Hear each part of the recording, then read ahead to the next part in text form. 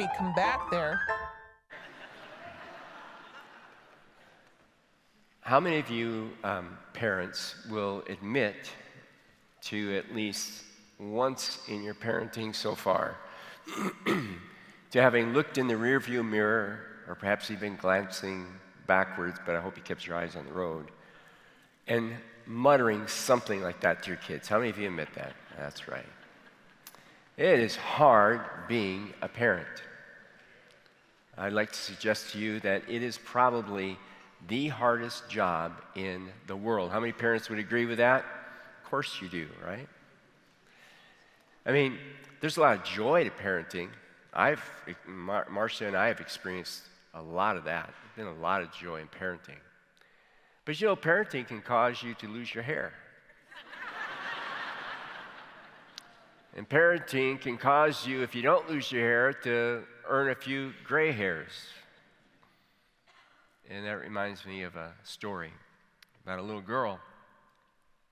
She was sitting at the kitchen table, and her mom was up washing dishes. And the little girl's just kind of studying and observing her mom. And she noticed that Mom had a couple of white hairs that were showing in her otherwise brunette head. And so she said, "Mommy, where do those white hairs come from?" And her mom said, "Well, honey, every time that you're naughty and you make Mama cry, one of her hairs turns white." The little girl pondered that for a while and suddenly had this revelation that she turned into a question. She was a wise little girl. She said, "Well then, Mommy, why is it that your mommy, Grandma, has so many white hairs?" Don't you love the wisdom of kids? Because every parent here was a kid one day, right? And all of us probably deserve to have our parents at some point say, "Don't make me come back there." Like I said, parenting is not an easy job. It is a hard job. And what we want to do for the next 4 weekends is we want to talk about parenting. We're going to take a little bit of a break from our series that we've been doing, Grasping God's Big Story. We'll get back to that in 4 weeks. But what we want to do is we want to set aside these 4 weeks as we head towards spring, I think, and summer, I hope, all right? And things change, dynamics change with families. I just want to look at God's Word and draw out some really practical principles to help you and me in our parenting and our grandparenting, okay? Now, as soon as I say that, I know that there are some of you who are wondering to yourself, well, I'm single, I'm not married, obviously I'm not a parent, so should I go visit other churches for the next 4 weekends? And the answer to the question is, no, you should not. All right? The reason you shouldn't is because maybe someday you will be a parent. Maybe someday you will have family. You'll be married. It is far better to learn ahead of time what you're getting yourself into and how to prepare for it, all right, than find yourself in the deep end of the pool all of a sudden, okay? Some of you might be thinking to yourself, well, I have no intention to get married.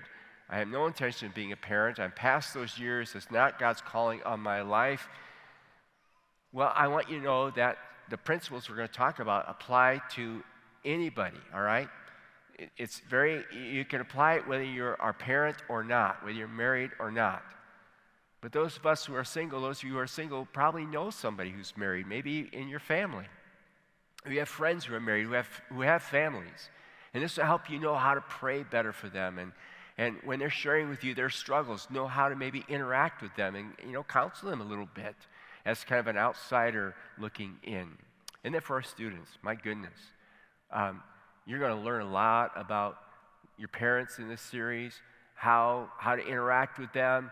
Pastor Kyle's going to talk to you next weekend about your role, in terms of the family. So there's just a lot for everybody in this whole process together. So I think it's going to be a good series. You excited about it? Yes. Even if you're not, I hope you are. All right? So let's stand, because we're going to look at several passages of Scripture. Let's all stand together, and just out of respect for the Word of God, its truth, let me read these verses for you as you listen in. This comes from Ephesians chapter 6, in case you want to follow along. Ephesians chapter 6, the New Testament, beginning at verse 1. Children, obey your parents because you belong to the Lord, for this is right thing to do. Honor your father and mother. This is the first commandment with a promise. If you honor your father and mother, things will go well for you, and you will have a long life on the earth. Fathers, do not provoke your children to anger by the way you treat them. Rather, bring them up with the discipline and instruction that comes from the Lord. Because this first message is focused on dads in particular, but it applies to everybody, I'd like to ask all the dads, granddads in the room only to read verse 4 with me. Ready? Here we go. Let's do it again. Fathers, do not provoke your children to anger by the way you treat them. Rather, bring them up with the discipline and instruction that comes from the Lord. Amen. You can be seated. Now, sometimes I think we get this mistaken notion that parenting has never been harder than it is in our day and in our age. And I will grant it that it's not easy parenting in these days. It is hard. But I want you to know it was just as hard, if not harder, in the ancient times. Now, even though we're applying the message to everybody, I do want to aim it in particular at those of us who are fathers, those of us who are dads, who might be someday. And I just want to say that in the ancient days, amongst the Roman Greco, the Gentile men, particularly husbands and fathers had absolute authority over their entire family. And it was not always very healthy. For instance, it was not unusual for a Roman Greco Gentile husband to have a wife for childbearing and several mistresses for pleasure. That was not unusual. It was not unusual for a father to treat his sons and daughters like slaves, to not really have affection and love for them, but to think of them more as an asset or a liability. And in fact, Roman fathers, if they wanted, could just simply, discard a child. For instance, especially little girls were so vulnerable to this. If the father wanted a son and his wife birthed a daughter, he'd just throw her off in the streets, in the gutter, let her die, or get picked up and be adopted, or, turn into a sex slave, or whatever it was that happened out there in the streets. A father's authority followed their children even into adulthood. They had authority over their lives. So imagine what it was like to be a brand new convert to Christianity, to Christ. You're a Roman, Greco husband, father, and this letter is read to you, and you hear the inspired words of the Holy Spirit saying to you, now that you follow Christ, you cannot father, you cannot husband the way you used to. That you must now father and husband the way Christ would. Which meant there had to be this radical and dramatic shift that would take place. And so when you start to unpack this passage of Scripture, which Kyle and I are going to be unpacking for you, there are principles that begin to emerge that help us to discover, well, how does God want us to parent? How does God want me to be a son or a daughter or a grandson or a granddaughter? How does God want me to act and behave, in particular as a father? And what I want to do is I want to share with you what I call practical parenting principles. And here's the first one. The first principle is simply this: we've got to learn to parent out of love. Pretty simple, huh? We have to learn how to parent out of the motivation, the intentionality of love. Now, do you see how that applies to all of us? Even if you're not married, if you're not a parent? It means that as an individual, when you and I, as followers of Christ, go to work, we should go to work out of a motive of love. Love for our fellow employees, love for that cranky boss, love for, whomever we meet. When I go to school, I should go to school in a motive of love for my teachers, my coaches, my fellow students. When I go shopping, I should go with a motive of love for the people that are around me in the mall or wherever it is I happen to go. Everything we do as followers of Christ should proceed out of a motive of love, because that's Christ. He did everything out of love. Now, we could say amen, go home, and that would be enough of a message, wouldn't it? To really think and pray about, how am I doing? Am I parenting out of love? Am I living out of love? Am I manifesting? Am I showing love to others? The challenge comes, however, when you don't experience being loved. It is hard to show love. About, last fall, I think it was, Kyle, you and I decided that you would preach Easter this year. And I listened online. Kyle did a great job. I was going to be here to be supportive and to just do a different part of the service, but I was unable to be here because my dad got really sick and I had to fly down to Florida. So God's providence is always amazing, right? What he knew before and how he lined it all up. But when I got down and saw my dad, I realized it's the sickest I've ever seen him. He did not look good. And that night, about 1:30 in the morning, he fell flat on the floor, bloodied up. I cleaned him up. I took him to the emergency room because he refused to go in the ambulance. He's a stubborn Dutchman. And in the ER, they started running tests, and we began to realize his situation was pretty serious, and he had to be hospitalized. And then after being hospitalized, and they ran more tests, we realized that he wasn't going to go home from the hospital. We thought maybe he would go home to a skilled nursing facility for a while, but as things progressed, I had to make a difficult decision and place him in hospice, and he passed away Monday night. So things happened fast. And as I sat by my dad's bed and just kind of watched the life fade out of him and see him transition, and by the way, he's in a much better place than me. But as I sat there and I watched him, I kind of rehearsed in my mind my dad's life and my mom's life. And my mom, dad, like some of you and some of your parents, came from very, very dysfunctional homes. My mom's dad abandoned her when she was like 2 years old. My dad's dad never once, my dad told me, never once ever told my dad that he loved him. Never hugged my dad. And when my dad decided he wanted to be a missionary, he made fun of my dad and mocked him for it. The result of that was that my dad shared with me, actually not that long ago, how much he personally struggled with thinking of God as a loving father. Because how we think about fatherhood is very much related to our earthly fathers. So if you have an earthly father who doesn't love you or doesn't show that love or talk about that to you or demonstrate it physically to you, then it's hard to think about God that way. And my grandfather was a mean person. I never felt comfortable in his midst or in his presence. He was very distant to me. He was very harsh to me. So how do you love, right? How do you love when that's not happening in your life? And it seems to be a big problem in our society today, not just the older generation. And I think that if we were to ask ourselves, what is wrong with our society today?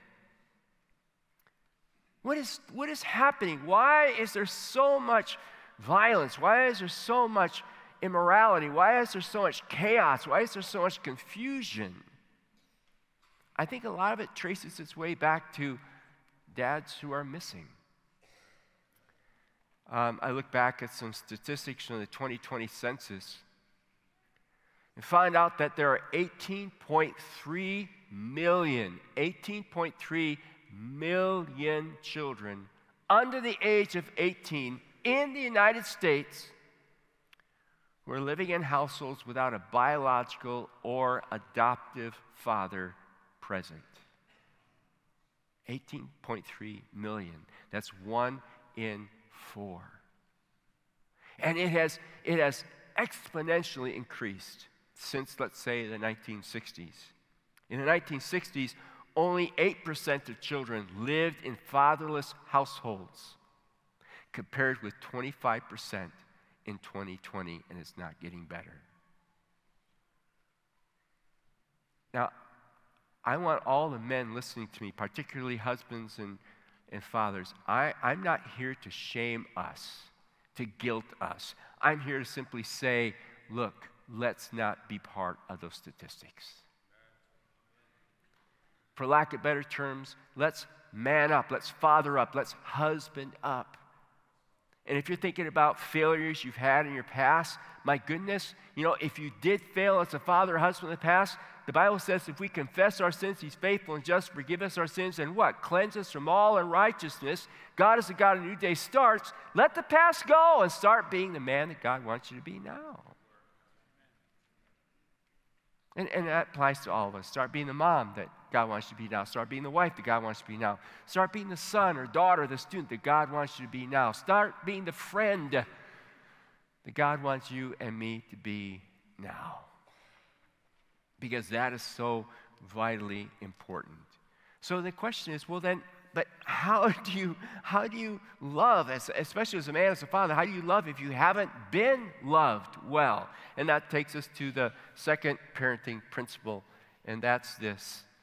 Believe and receive the fact that God loves you no matter what. See, that applies to everybody in the room. Everybody. I told you this applied to everybody. But men, especially you. Fathers, especially you. Husbands, especially you. Believe and receive the fact that God loves you no matter what. In fact, I'd like to have all the men, students, men, single, married, doesn't matter to me. I'd like to hear all the men. Let's say this point together. Ready? Believe and receive the fact that God loves you no matter what. 1 John chapter 4, verse 19. John writes this, and he says, we love each other because, finish it with me, He first loved us, or He loved us first. Why does God love you and me? You know this stuff. You guys you've been around long enough. You know why God loves us? He loves us because He chooses to. He does not love us because we're good looking. He does not love us because we're smart. He does not love us because we're so good. There's no human reason for God to love us. We crucified His Son. He chooses to love us unconditionally. And we have to believe it, and we have to receive it. Now here's the challenge, okay? If I were to ask you to believe that God loves you, many of you, most of you would say, yes, I believe that God loves me. I believe that God is love. The Bible says God is love, and I believe that God loves me. But the question is, do you receive that love? And I would say that there are many of us who will say, yes, I believe God loves me, but you don't receive the fact that He loves you. Say, what do you mean by that? Let me illustrate it. It would be like me saying to you that my wife, Marcia, who's sitting down here, it would be like me saying to you, I know Marcia loves me. But if Marcia then walked up on the stage to hug me and I put my arms out and stiff-armed her, then what I'm saying and what I'm actually experiencing are two different things. I'm saying, I believe Marcia loves me, but I'm not letting her love me. I'm not receiving her love. And a lot of us stiff-arm God. We say, yes, I believe God loves me, but for some reason, we won't let Him love us. I don't know if it's because we like to feel sorry for ourselves. We like playing the victim. I don't know if it's because somebody made us feel like we're unlovable and can't be loved, and we didn't have a father who loved us. But I'm here to tell you right now, listen carefully, God loves you. You can hate Him. You can turn your back against Him. You can forsake Him. You can say, I'd rather go to hell. It won't stop God from loving you. It is God's nature. And you got to believe it, and you've got to receive it. Because if you can't receive it, if you can't accept it, if you can't embrace it, it is going to hinder you from then being the kind of father, the kind of mother, the kind of person that God wants you and me to be. I came across this verse the other day, and I'm never going to forget this verse. I love what it says. It's very simple. It's in the book of Jude, right before the book of Revelation. How many of you read Jude lately? Probably not too many of you. All right? Here's what it says. It's only one chapter long, so I encourage you to read it. Jude chapter 1, verse 21. Let's read it together. Keep yourselves in the love of God, waiting for the mercy of our Lord Jesus Christ that leads to eternal life. So in other words, you're in the waiting room waiting for Jesus to come. And Jude says, look, while you're waiting, keep yourselves in the love of God. This last week, the weather has been fabulous, hasn't it? I mean, a couple of days, right? In the 80s. It's just wonderful. And only Minnesotans can appreciate this, right? I noticed in my neighborhood that some people got their lawn chairs out, and they're actually sitting in the sun. I went for a run down to a lake near our house, and I was just surprised. There's still some ice out on that lake, and here's some young ladies out at the beach in the sun, all 2 days of it. Going to get tan, right? What are they doing? They're putting themselves in the sun.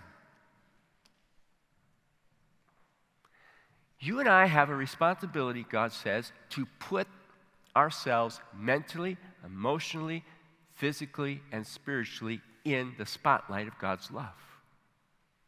That means I have to actively remind myself, tell myself, God loves me, and stop listening to all the other voices that may be showing up in my mind, in my heart. In the book that I wrote called Reset, there's a chapter in there where I give an exercise specifically. And I talk about, if you're struggling to think about how God loves you, how God cares about you, the next time you take a shower, stand in that shower. And as that water washes over you, imagine that it represents the streams of God's love. Let it wash away your guilt. Let it wash away your shame. Let it be streams of mercy pouring over you. Let it be a reminder that God is always, always, always loving you.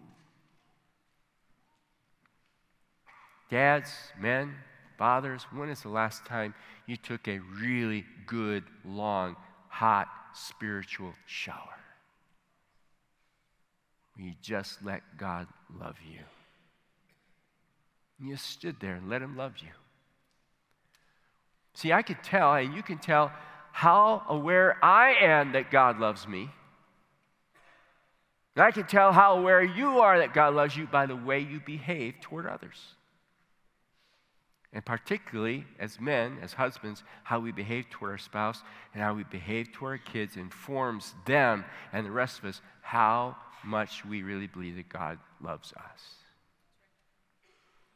Now, if you really believe that God loves you, it's going to help you, listen to what I'm saying, it's going to help you overcome 4 don'ts. 4 don'ts of parenting. This could be true for moms as well, any of us, but particularly for men, okay? So here's the first don't, all right? This all comes from that Ephesians passage. Don't aggravate your children. I confess to you, I have a minor in aggravation. Maybe I have a major in it, I don't know, all right? One of the reasons why is because my dad was an aggravator.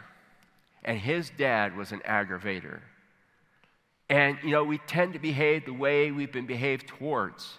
It's hard to break. To aggravate means if I'm aggravated, if my kids aggravate me, if my wife aggravates me, if you aggravate me, my tendency is to say, okay, you push my button, I'm going to push your button. And we can do it passively, aggressively. We can do it demonstratively. There are all kinds of ways. But listen, if you truly know you're loved by God, who will never aggravate you, you'll be less prone to aggravate others. Don't aggravate your kids. Don't upset them just to upset them. Don't push their buttons because they pushed your buttons. Now, that's hard to do, isn't it? That's hard to do. Number 2, don't humiliate your children.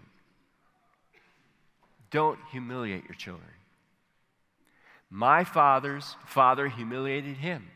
My dad struggled with that in his own life and would humiliate my brother and me, and that caused a lot of anger in us at times, especially when he did it in public.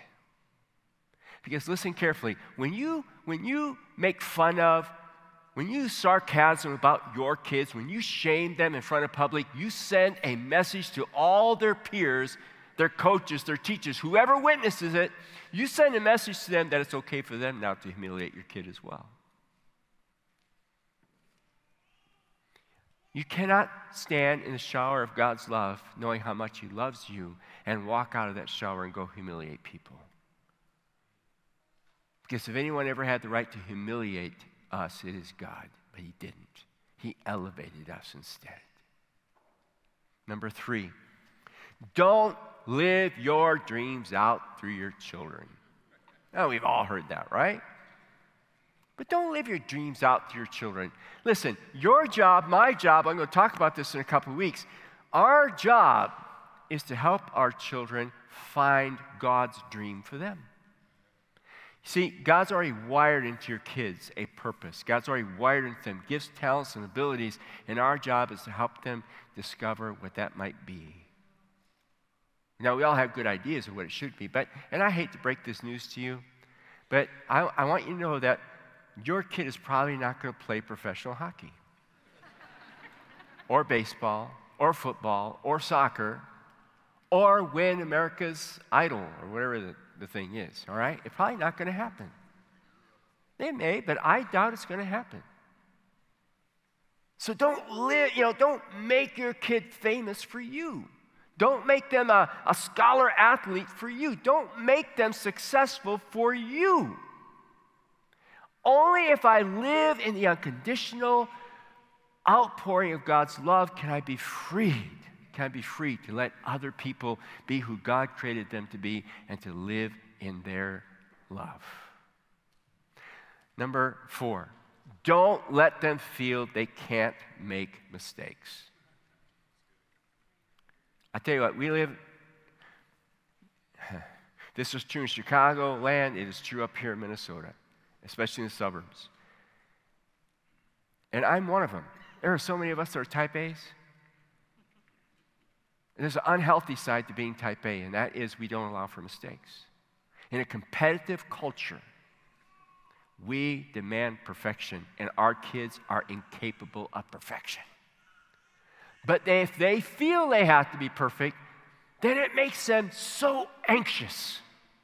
Because they look at us. They look at our lives. They look at how we speak. They look at our demands on ourselves, our demands on each other, and they walk away and they go, I guess I got to be like that. I don't know if I can. And kids are going to make mistakes. Now, what's the difference between sin and mistake? Sin is when I purposely break a moral absolute. I lie, that's a sin. How do you deal with that? You confront the lie, you apply correction, and maybe a consequence. A mistake is done in ignorance. I'm talking about a true mistake. Didn't have my homework and I forgot about it. I didn't take notes. Well, yes, I should have taken notes. I should have written it down, but I didn't. I forgot. I made this mistake. So I confront the ignorance by saying, okay, let's apply wisdom. I accept you're not guilty. I'm not going to hold this against you. But what can we learn from this? How do we not make that mistake again? 2 totally different ways of approaching it. Kids are going to make mistakes. Their parents make mistakes.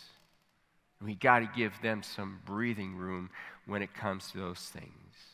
You know, one of the things that helps us in this is when we coach dads, especially fathers, when we coach our children how to process things. My daughter, Bethany, has a graduate degree in social work, and she is finishing a book on how to parent anxious children. Because their daughter, our granddaughter, and I can say this because it's part of the book, it comes out of the story of a terrible bout of anxiety that our granddaughter went through. Terrible. and how they worked through that, how we worked through that as a family. And one of the things that I appreciate so much about my daughter is how careful and attentive she is in her parenting to helping my grandkids, helping her kids process life. And she has this quote in the book. It's a long quote, and I want to read it for you. She gave me this chapter on processing.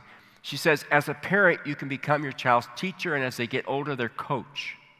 Not only can you model the behaviors you want your child to learn, you can actively be talking with them and helping them process what they are seeing, what they are hearing, what they are experiencing and feeling in the world around them.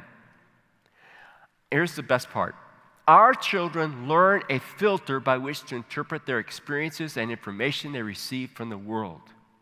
You can let the media in all its forms or their friends shape their filter, or you can take an active role in teaching your child how to filter truth through a biblical world view. But it has to be something you coach into them. And then she has all these exercises. But here's how I've watched my daughter do it. It always happens going to school and from school because they live a distance away.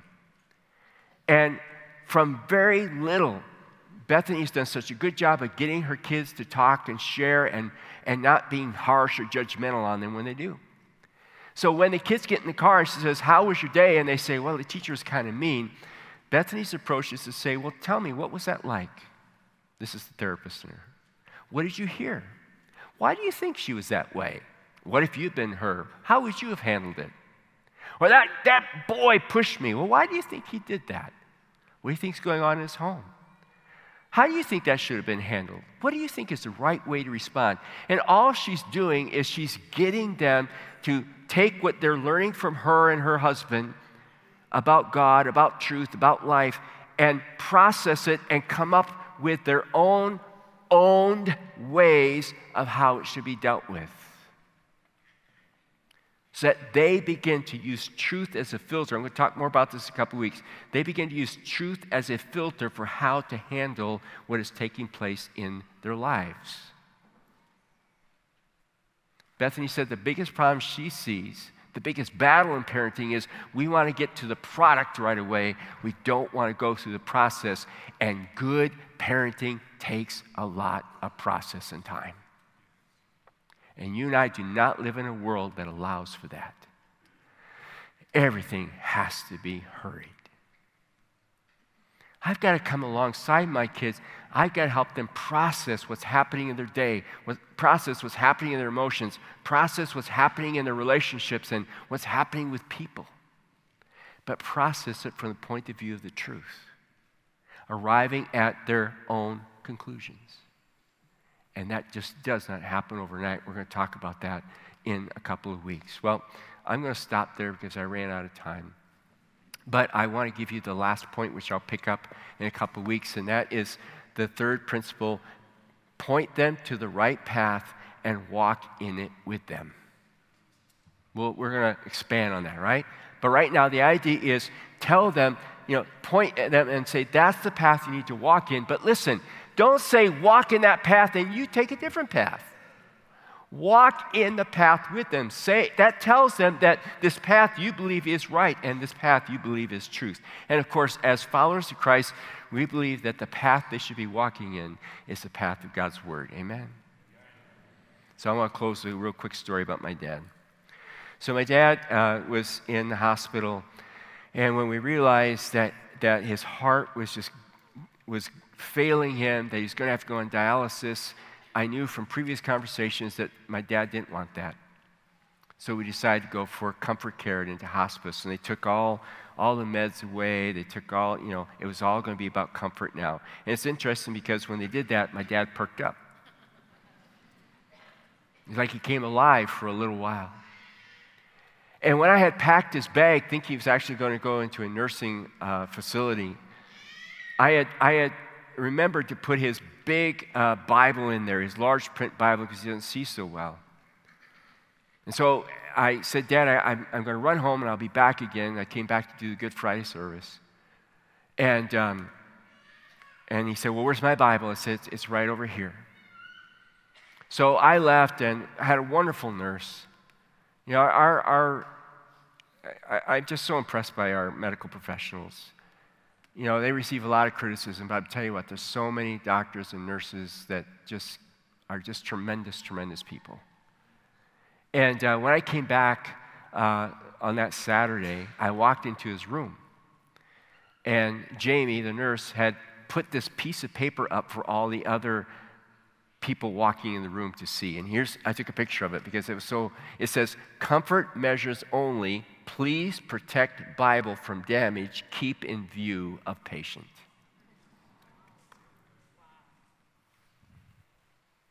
And I just thought about my dad, and I thought about, how important the Word was and is to him. It's like in all the things he's going through, facing end of life, all that mattered was the truth. The confidence of this I know to be true. And then, before Dad really faded away, he was alert enough to ask me a very strange question. He kind of turned over on his side and he looked at me and he said, "Dale," he says, "something's changed in you." I said, "What?" He goes, "Do you still believe?" I'm like, wow, what do I look like right now? I said, "Yes, Dad, I still believe. I still believe in the Bible. I still believe in the death and resurrection of Jesus. I still believe in heaven." And he just did one of those, okay, and turned back over and started to snore. What do you believe? What do you believe? Who do you believe? Do you know what you believe? Do you believe what you know? Let's pray. Father, in these strange days, strengthen our faith and our resolve as men, as fathers, as husbands, as mothers, as wives, as students, as individuals. Strengthen our resolve that in the confusion and chaos of this culture, we know in whom we have believed and are persuaded that He is able to keep that which we've committed unto Him against that day.